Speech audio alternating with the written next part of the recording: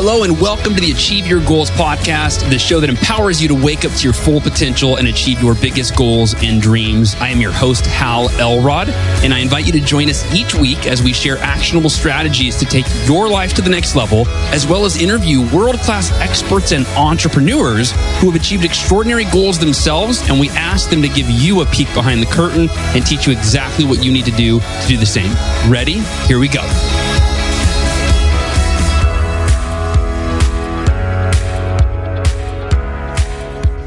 All right, goal achievers, you're here. I'm here. We're all here. This is Hal Elrod. Welcome to the Achieve Your Goals podcast. Today is for those of us who are entrepreneurs or who are aspiring to be entrepreneurs. So if my audience, our community is made up of about 80% from our surveys. We found about 80% of us identify ourselves as entrepreneurs or wantrepreneurs. So either we are running a business, we are starting a business, or we aspire to have the freedom of running our own business and that sort of thing. So with that, I bring on guests sometimes that are very entrepreneurial focused. I'm also very sensitive to about 20 to 30% of our audience are a mix of college students and stay-at-home moms and stay-at-home dads and, retirees and grandmas and grandpas and mom, just the whole gamut. And so if you have no interest in entrepreneurship, today's episode might not be for you.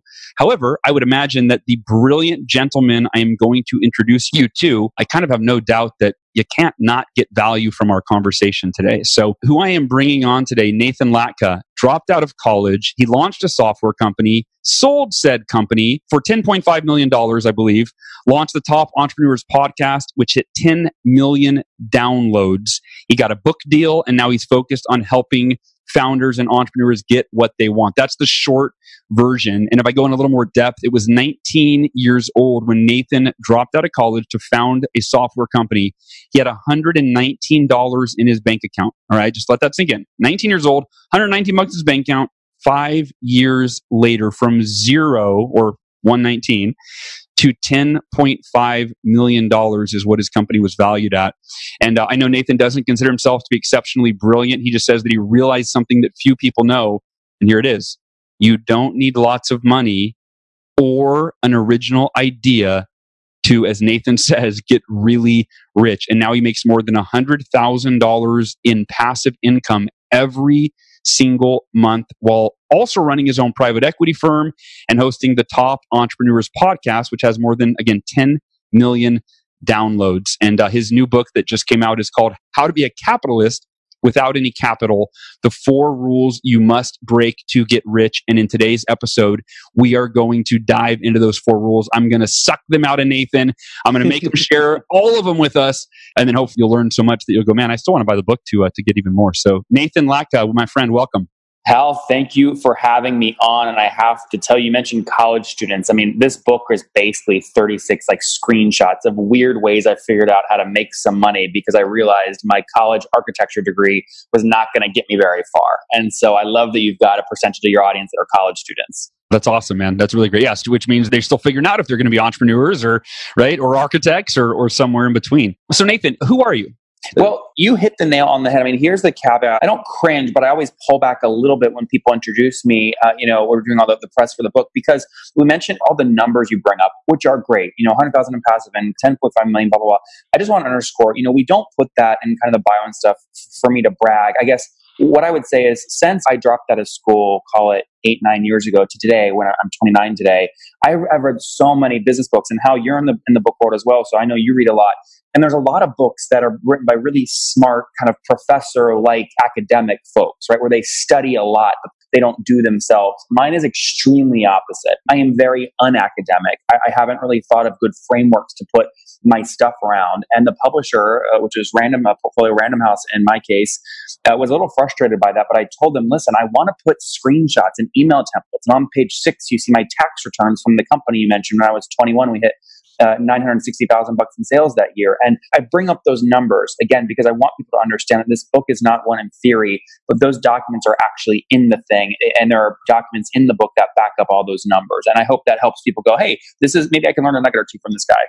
That's awesome. And I'm a very visual learner, so I love the idea that you've got, and your book is on order right now. I have not yet read it. So, but I love that. I'm looking forward to seeing your tax returns. I'm looking forward to seeing it all, man. That's great. So when you were 19, you were in, you and I had a similar story, right? At 19, I dropped out of college to pursue direct sales. Now, I wasn't valued at $10.5 million 5 years later, but I went on, right, that similar journey of realizing that we could kind of take control of our destiny, or reliant on someone else to employ us, right? But we could kind of be in charge of what we created and the value that we added to the world. Give me a little bit of background on when you were 19, what was your plan? Like, I'm guessing, I don't know, was the plan start a software company, or how did that come about?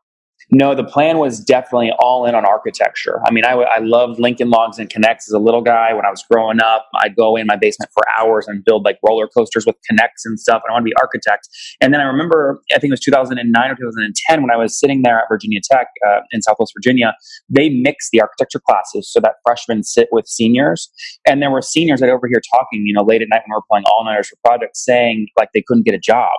And how this was 09, albeit, right? So nobody was building in 09. So nobody needed engineers or architects, but they couldn't get a job. And I forget where it was ranked, but I believe, tech was ranked number one many years when I was actually in the program. So I was going, wow, if people are graduating from the number one architecture program in the country and not getting jobs, why on earth would I put myself through 5 years of this, potentially have debt, and potentially have no job at the end of it? It didn't sound like a good path to success. And so I said, I got to figure out something to sell. Sounds like you did the same thing. Now, were you Cutco Knives or one of those kinds of companies? That's right. Cutco Knives. Yeah. You were Cutco. I bet you sold a lot of knives. I did. I sold a few. I did. Yeah. So my version of the Cutco knife were Facebook fan pages. In fact, on page 34 in the book, you see a screenshot. October 5th, 2010, 11:23 p.m. I got my first order, the PayPal receipt that came in. I was selling Facebook fan page customization at $700 a piece. Oh, wow. And that was the first sale. And the way I got that sale was a woman named Audra Foran, who runs a mechanic shop. And she had a fan page with the word executive in it. Basically wanted to look very professional. And I cold called her from her Facebook page after I searched in Facebook for the word executive. And I just went down the list and I said, hey, Audra, you don't know me, but you have executive in your fan page. And my first question to get her to stay on the call was, are you truly an executive? Right. So like some people that turns off, some people go, well, yeah, I'm an executive. Mm-hmm. And eventually I basically over a long, 20, 30 sales call, got them to say, well, yes, I need your executive Facebook fan page. I'm an executive. Right. And so that was the first sale. And then, it was all from there. I pre-sold about 100 of those at $700 a piece. So I had a nice cash cushion in the bank. And tell me how much? 400 a piece? 700 a piece. So about 700 a piece. So that was the cost to hire you to customize their fan page. You got it. Okay. Yep. One-time fee. Okay. And my thinking there, Hal, and a lot of people will say, Nathan, this is like not ethical, but I'll let you and your audience be the judge. There's a lot of people in life that study stuff. They teach themselves stuff and then figure out if they can sell it to the market or if the market values it. What I did is I wanted to sell the idea, actually collect the cash, and then tell everyone, hey guys, I need 6 months to deliver this. If I can't deliver it, I'll refund you. Well, in that 6 months, that gives me a buffer to see if I can sell it. And then also to learn it if I get enough sales where I actually want to build it for everyone instead of refund everybody. And so because I got 70,000 in pre-sales, I said, yes, it's worth me to take the time to take a few online courses to learn what's called Facebook markup language, which is what I needed to know to actually build these pages. And sure enough, everyone was happy. I delivered 100 of custom Facebook fan pages. I kept all the money, but I could have, if I didn't get enough pre-sale, Hal, I could have returned everyone's money and I would not have lost all the time studying FBML. And I think that pre-sale aspect is a really important thing of starting your own side hustle today. No, I love that idea. My business partner and I, kind of a similar thing where in general, we just always announce things and we announce them before we know how to do it. Yes. Right? Like for example, my first live event that I ever ran in 2014, I think, 13. Yeah, we announced it. I sold ticket. What I had never put on a live event, but I announced the date. And it basically, once the date was announced, right, it was, okay, I now have to figure out how to put on a live event by this date because what buffer did you give yourself? All these people, right? And so I sold 200 tickets to a live event, and I ended up bringing in my business partner John Berghoff, who had done these events around the world already, and it turned out great. But no, I love that idea. I think that putting yourself on the hook, I think there's value in that for sure. What buffer did you give yourself? But like when you pre-sold them and you said, "Hey, the event's going to be 6 months from now, or 2 months from now, or a year from now." There was no buffer. There was no plan B. That was just, I have to figure out how to put on an event. And the thing is, for me, there's a slight difference in that, right? You had to learn a new skill. I had essentially learned new skills, but for the most part, I was a keynote speaker. So I thought, well, as long as I rent the hotel room and I show up there and I've got enough content for 2.5 days, like I can't really fail. But so you didn't put a day of the conference like on the checkout page when you pre-sold. You just left it to be like ambiguous. Oh no, I did. I'm sorry. I did. We announced today. Yeah. So that was what I was asking, is a lot of people, especially when they want to launch conferences, is like, what buffer do you give yourself? So if you launch today and you're testing in the announcement how many tickets you're going to drive, do you say on the sale page, hey, it's going to be 2 months from now or 6 months from now or a year from now? How much buffer do you build yourself to, quote, figure it out? Oh, got it. I think it depends on, the endeavor, but for me, it was like 6 months. I think I gave myself 6 months to figure it out. That's great. Sorry, I was curious about that. That's fantastic. No, great question. Great question. So the first business was selling Facebook pages, customizing fan pages. How long did you do that for? Well, a lot of bumps along the way. I'll start off quickly answering your question and fill in details where you want. We sold the company in 2016, but it wasn't like an amazing story, and I'll tell you why. On page 243 in the book, you see what's called an LOI. It's essentially the first step of going down the road to selling your company. And this was an LOI to me, and I'm reading about halfway down. It says, it's part 1B. Nathan, the purchase price will be up to $6.5 million and will be paid in the following manner. Now, this was sent to me on October 20th, 2011. I'm 29 today, so you can do the math. I was 21, and I'm looking at a $6.5 million acquisition offer. Nice. And how I turned it down, which was the biggest mistake I ever made. I underestimated the power of momentum.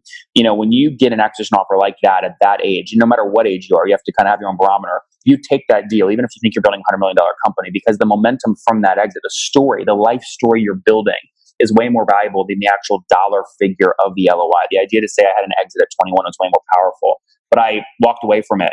And then revenues slowly dropped over time to the point where on page 6, you see my tax return 2 years later, revenues had dropped to about $1 million a year.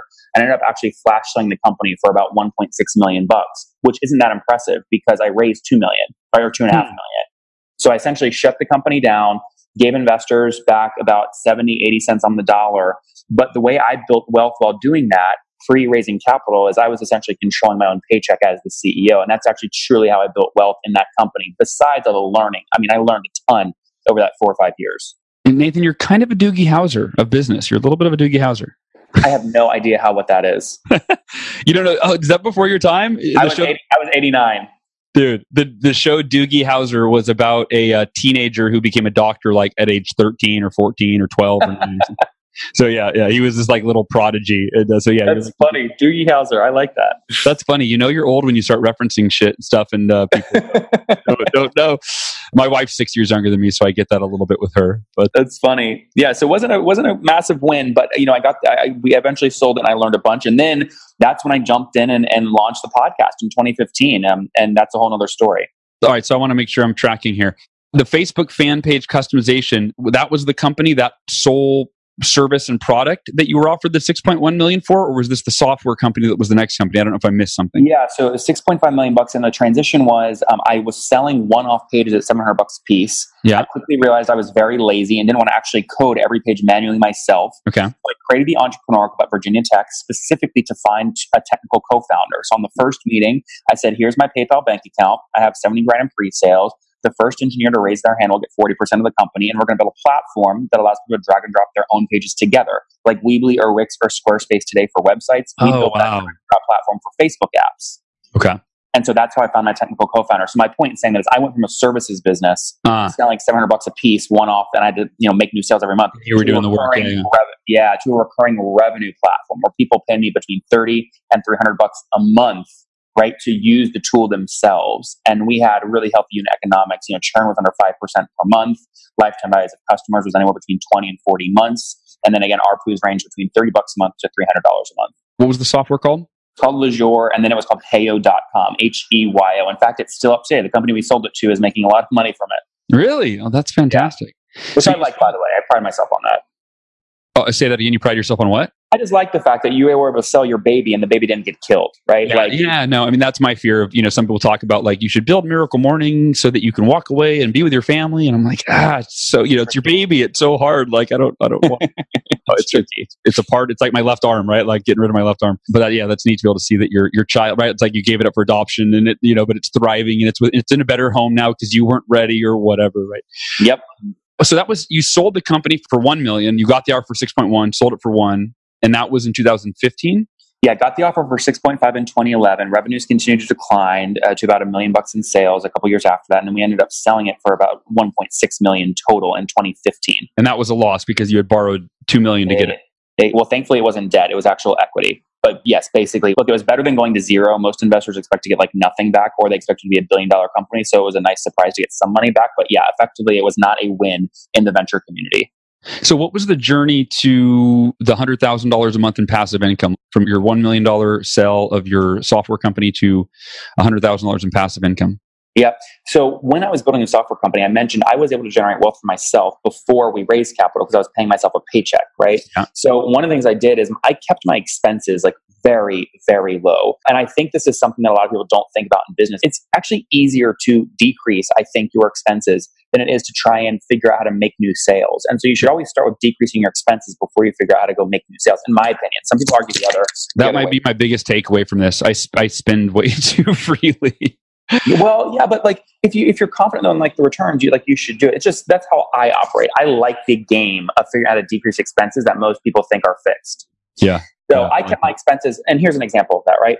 On page 154 in the book, you will see how I was living in a $3,000 a month apartment in Blacksburg. It was literally the nicest apartment in Blacksburg above the Lyric Theater downtown. That was my college town. And I rented out a small corner of it to one of my friends who desperately needed a spot for $3,000 a month.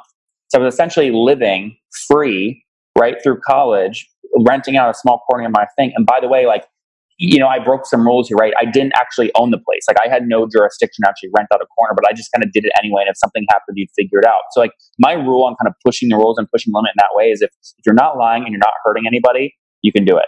Yeah. That's my, in case you guys are listening going, oh, I wonder if I like this guy or if he's a little too crazy for me. That is my guidebook. I'm not allowed to hurt anyone and I can't lie to anybody.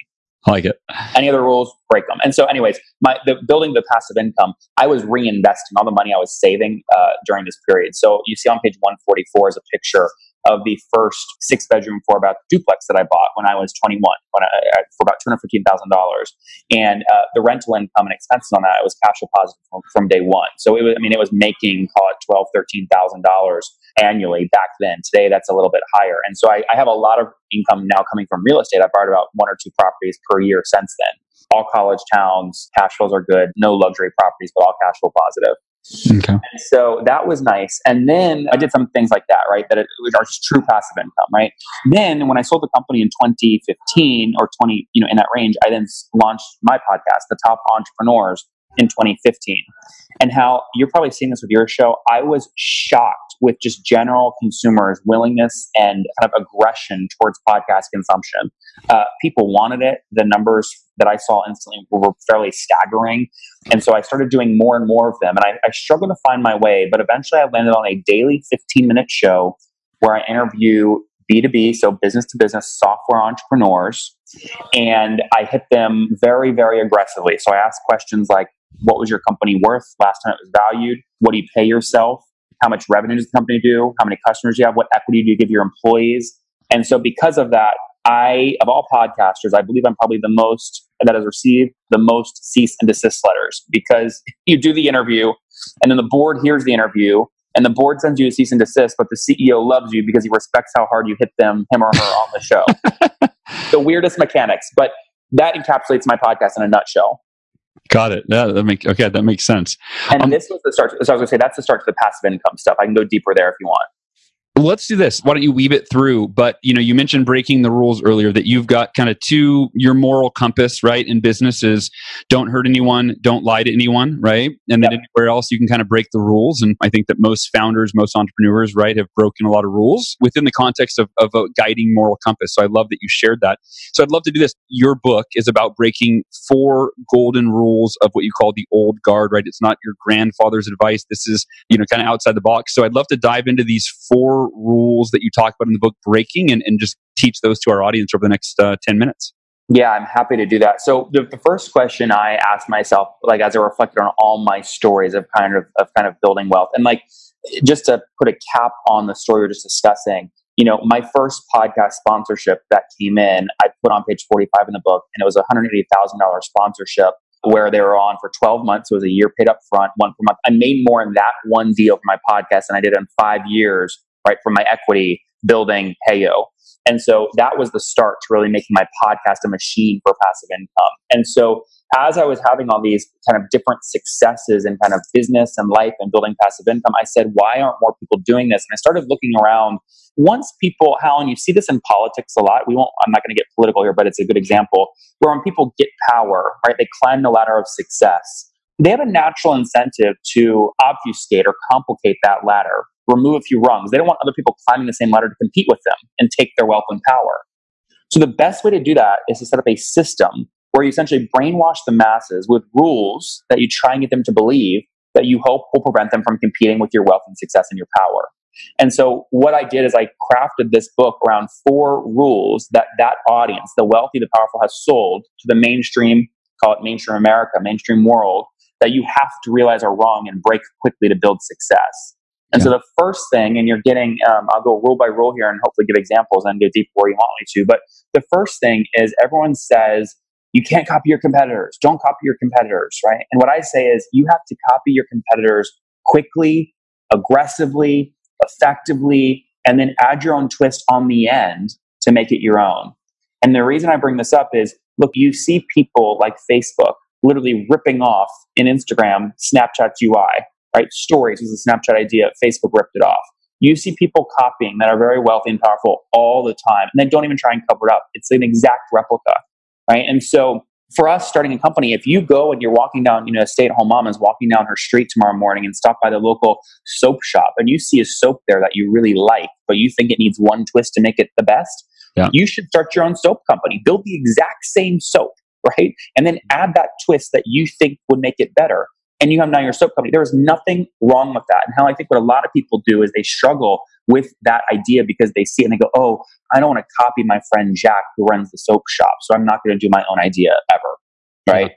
So copy your competitors. That's rule number 1. I love that. And I will say, I don't know that I was thinking that when I was going into it, but when I wrote The Miracle Morning, right, I didn't invent waking up early, right?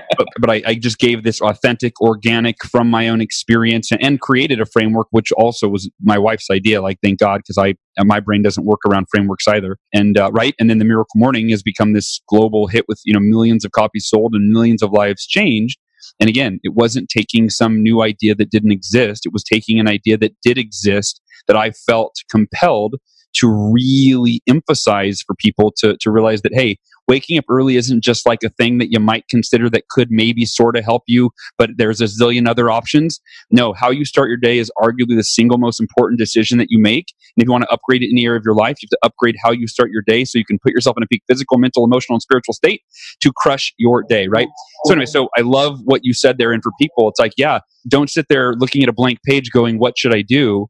Pay attention to everything around you and look at what's working and then go, oh, how can I put a spin on something that adds value to my life so that I can share it in my own unique voice in a way that would be valuable to the marketplace? So I love that. Yes, give yourself permission to do that. So that's rule number 1. The second rule that kind of wealthy and powerful have sold us, that most of us believe that you must break to build wealth, is focusing on one thing. By the way, you and I share a mutual friend in Jay and Gary with the one thing. I was about to say, oh wait, Jay. Yeah. No, by the way, and him and I had breakfast the other day there in Austin. I mean, that's great. He's obviously, hopefully recovering nicely from back surgery. But like we chat and I say, Jay, like, what do you mean here? And he's like, no, like you're right. And we find common ground. But the point here is this. A lot of people, if we were driving and about to go over a bridge together, let's say all your listeners and you and I were in a car going over a bridge, and there was a big sign on the bridge that said, hey, just so you know, if the winds ever hit 20 miles per hour, this bridge has a single point of failure and might collapse. Well, if it was a little breezy that day, we might second guess driving over that bridge, right? Yeah. So engineers, when they build a bridge, they build like 8 or 9 points of failure into that thing. We're meaning all 8 or 9 things have to go wrong at the same time for anything to actually fall, break, or fail. So with that in mind, why do most people build their life around a single focus, a single paycheck, single job, right? A single one thing? This becomes your biggest liability. And by the way, we were sold this very early on, starting in college, where you're forced to pick a major when you're like a freshman, right? Before you even get to the school. It's ridiculous. So people should not focus on one thing. You should always be doing multiple things, launching an announcement that you don't know how to execute yet. See if you drive sales. And then if the sales come in, figure out how to put on that live event in 6 months. You want to be doing more than one thing to de-risk your life. So it's kind of throwing the SHIT at the wall and seeing what sticks kind of thing. Yes, that's a good example. That's, for me, when I look at all the different things I'm doing, whether it's real estate or my podcast, or I'm now doing a data play based off my podcast, or investing in SaaS companies. Yeah, you want to throw stuff against the wall. And what's going to happen is you're going to see two trends. Some things just turn you on. You're going to do them anyway, whether they stick or not. You're just going to do them because you love them. Yeah. The second, things are going to stick because you have a unique experience already in that space. How you have a unique, unique program around helping people have a great morning. So any kind of morning-ish products, right? Whether it's a book or a physical product, you're going to naturally kind of align with, because you see yourself as a distribution channel for that product already. So you have a natural advantage, right? The trick is that you want to not focus on one thing, maybe even find a beachhead and then build things around that, but don't do just one thing and have a single point of failure. Yeah, I'm with you. And I would attribute that or like my connection to that. And I've spoken on this more and more and more over the last few years, which is the importance of setting yourself up with multiple streams of income.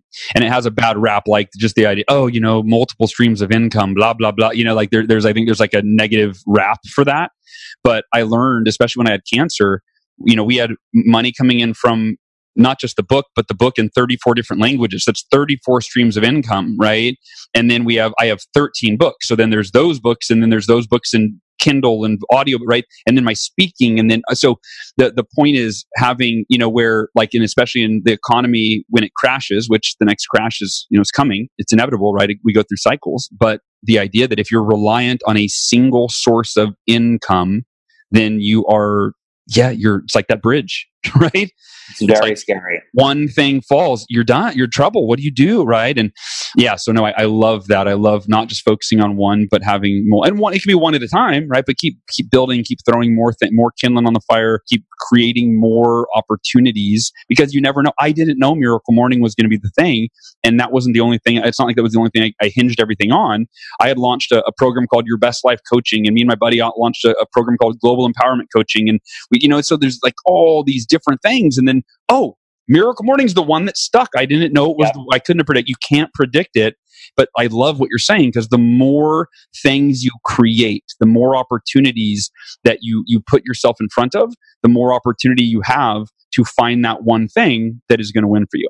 Yeah, and you set yourself up to get lucky, right? I find my velocity, I can kind of do, in air quotes, like 6 projects kind of at once, right?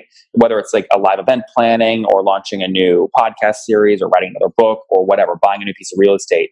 But my velocity is typically like launch one new thing per month and like delete one thing per month. Nice. Right? So I always kind of end up with 5-ish at one time. That's just me, though. Everyone else will be different. That's a brilliant strategy, right? Delete the one that's the lowest hanging, or the one that's working the least, right? Yep. And then add a new one, right? I love that. I love that. You have to delete them. Most people are better at adding than deleting. That's part of the issue here, is you have to delete. And then you're overcommitted if you keep adding, right? Yes, you have to delete. So don't focus on one thing, do multiple things. That's number 2. Number 3 and 4, quickly. The first is, a lot of people, listen, corporate America spends trillions of dollars on ad budgets annually. Why do they do that? Well, Rolex puts a watch on Federer at Wimbledon because he wants all the viewers, or they want all the viewers to crave that watch. They want to save up, paycheck after paycheck to save 30 grand to get the new Rolex. That's the goal.